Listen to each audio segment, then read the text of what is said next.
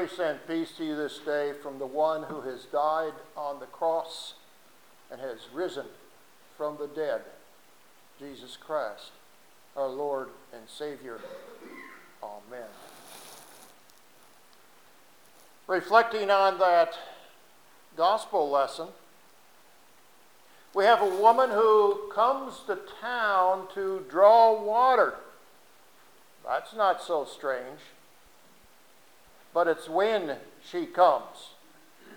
The others have come earlier in the morning or later in the afternoon. She comes at the village well is a wonderful gathering place for all of them. It's sort of the equivalent of the water cooler at work that people will gather around and will kibitz. Did you see such and such program last night on television? Did you watch the game? And the conversation goes on. It's a place to gather and to chat. The water that this woman draws is precious, but that conversation is precious also for many. These women lead a hard life. Work, work, work. Continuous, no rest. There's little idleness in a peasant woman's life. So it is that they gather. And as one woman drops her well into the buckets, all the others sit there and talk until it gets filled and is raised up, and it's the next person's turn. But as I've already said, this woman comes at noon, when the well is well deserted. Well, almost so. The hot midday sun makes her quite uncomfortable, but less uncomfortable than she would be if confronted by all those that were present that morning. By coming at noon, she doesn't have to stand in line. Neither does she have to hear the other women's chatter and gossip and disapproving looks toward her. Have you noticed, both as you read the gospel, as I shared the gospel, that we do not know her name? We do not know her name. In the last chapter that we read here last week, we have the story with many parallels, but we know the person's name, Nicodemus. We know that he was a Pharisee. He was an important man in that community.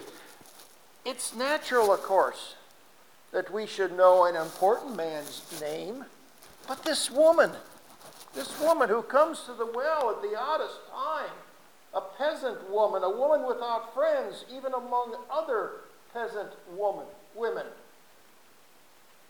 She remains unnamed. On this particular day, though, as she comes to the well, as was her practice, she finds a man at the well. Odd, yes. He is a stranger, a traveler. His presence spoils her solitude. Even worse, he does speak to her and he asks her for a drink. Now, this might seem normal for us, except for this man and this time and this place would not speak to a woman in public unless he was looking for more than a drink. She didn't have time for all this. She asks, "How is it you, a Jew, asks a drink from me, a Samaritan?" Good question. Jews didn't talk to Samaritans, and men didn't talk to women. But Jesus responds curiously to her inquiry. He says, "If you knew the gift of God and who it was that says to you, 'Give me a drink,' you would have asked him, and he would have given you living water. Living water. That's a phrase that, well, we can understand in perhaps two ways. Two ways. For those of us who get our water daily through a faucet, it's hard to imagine the appeal that there is to living water. I spent much of my childhood in the hills, in the mountains of Tennessee, South Carolina. It wasn't uncommon for, as you drove through the mountain, to see driven into a side of a mountain a pipe and water coming out of that pipe. You see, that was the place also. That was that community's well. That's where people would go to get fresh water, living water. For people in primitive times, they either had something of that nature or they had cisterns. We had a cistern. We'd catch the rainwater. My father used it for watering the lawn, for watering flowers and such. It was stagnant. It was stale. It wasn't what you would want to drink. But living water is the kind of water you find there in those mountains. Living water comes from snow up high that melts and begins its run down the side of the slope. And as it spills across the rocks over and over again, it is replenished, it is scrambled, it is refreshed and purified each time it falls over those rocks. If you have ever lived by or camped by a mountain stream, you know what I'm talking about. You know the beauty of that scene. And if you have ever drank of that water, you know the wonderful taste of that water.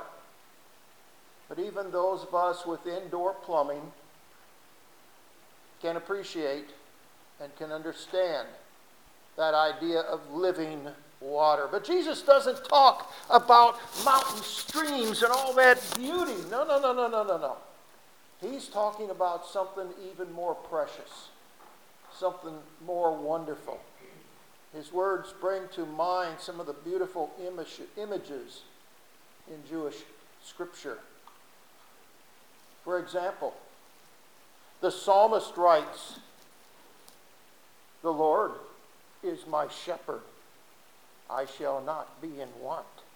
He makes me to lie down in green pastures. He leads me beside the still waters. He restores my soul." Yeah. And later, the psalmist also writes, and we have it in our hymnals, "As the deer pants for water brooks, so my soul pants after you, O God." When you read these passages, I wonder, do you think that the psalmist is speaking only about 2 atoms of hydrogen and 1 atom of oxygen that has been put together? Or is he talking of something greater, something deeper? As wonderful as water can be when we're thirsty, the psalmist uses those lovely images to talk about something that is even more satisfying. He leads me beside still waters. He restores my soul. When Jesus speaks of living water, he is speaking of something that goes far beyond the mere satisfaction of our thirst. He is speaking of what renews and sustains our souls. The woman at the well needed living water. The water that she drew from the well, it was okay. It was satisfying. It filled the need. But she had a thirst that could not be satisfied with that water. She was lonely. She could not find friendship there at the community well. She wanted more than a man whom she could love and be loved. She wanted meaning in her life. She wanted someone who would fulfill her life. Deep down inside, she was as parched and as bleached as those bleached bones there in the desert. She longs for a bit of human kindness, just as the thirsty person longs for a sip of water. Her heart and her soul cries out for love, for God. But she knew herself to be unworthy, to be undeserving. She had food to eat, yes, and even water. Water from that sacred well. And she had a roof over her head. But they did not even begin to touch her deepest needs. So that brings me to a question. Have you ever felt like that? Have you ever felt lonely? Totally alone? Have you ever felt unloved? Have you ever felt a deep longing, a longing that brings tears to your eyes and pain to your heart? Have you ever felt desperately needy without having the foggiest idea of where to turn? Have you ever just gone through the motions, day by day by day, gathering water from your well, putting food on the table, eating and working to eat? Have you ever had life stretching out in front of you endlessly like a street, but without joy? This woman felt all those things, every one of them. But Jesus gave her something. He gave her that living water. He restored her soul. He knew exactly who she was. He knows exactly who each of us are.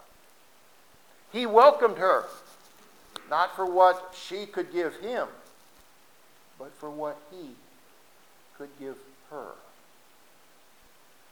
I find it interesting to note that Jesus shared with this marginal woman, with this unpopular woman, this no-named woman, he shared with her his deepest secret. He told her that he was the Messiah. He had not revealed that to anyone else as yet, not even to that important man, Nicodemus, not even to his own disciples. The Savior who comes and saves even this lost woman, does so because he is the Messiah. He has the power to save, and he sets about that task, renewing souls. And it works. It works that day. For what does she do but leave that well, leaves her bucket, and rushes into town, not away from, but into town, to tell everyone of her experience. She says, "Come and see." And they do. Let me repeat that, because I think it's important, it's surprising. She, this ostracized woman, says, "Come and see." And they follow her to Jesus. They have never listened to her before. They have not tried to even see her, to acknowledge her as a person. They have never followed her, but this time they listen.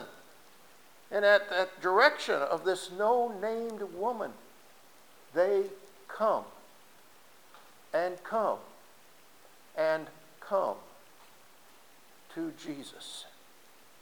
They come because she has told them that the stranger knows the deepest secrets of her heart. And she asks, can he be the Messiah? They come because for the first time the woman holds in her hand something that is precious, something that even they want and need. They come because Jesus has touched her life in a way that makes her real, makes her whole. They come because Jesus has called her to a task. I'm a firm believer that what Jesus did for this woman there at the well that day, he does for each of us. He does for each of us. In our baptism, we were given the Spirit, the presence of the Holy Spirit in our lives, God's Spirit. In that Spirit is the living water. Is it gushing up inside of you? Are you feeling the presence of the promise of eternal life with him? I pray we all are. But sometimes we who have this stream of living water within us, we go through our lives and we ignore that gift. We carry on oblivious, living as if we were ordinary people. Sometimes we go through life looking through all the world for meaning and for purpose when it's right there inside of us. Sometimes we go through life as thirsty as if we were stranded in the middle of the desert, desperate and hopeless. But all the time, that living water is there inside. Inside, it's a spring that's gushing up in you. Open the gates. Experience this flood of water from the Holy Spirit, the Spirit who restores our soul. We only have to slow down from the rush of every day. I know that seems like an impossible task. But we only have to slow down and feel his presence as if there at that well. His presence in your life. To feel the presence of the Holy Spirit. To put ourselves into the Spirit's guidance and keeping. And allow that Spirit to drive us, to lead us. And it is then that we will feel that living water seeping ever so slowly but constantly back into those dry spaces of our bones, of our lives. For God indeed will restore our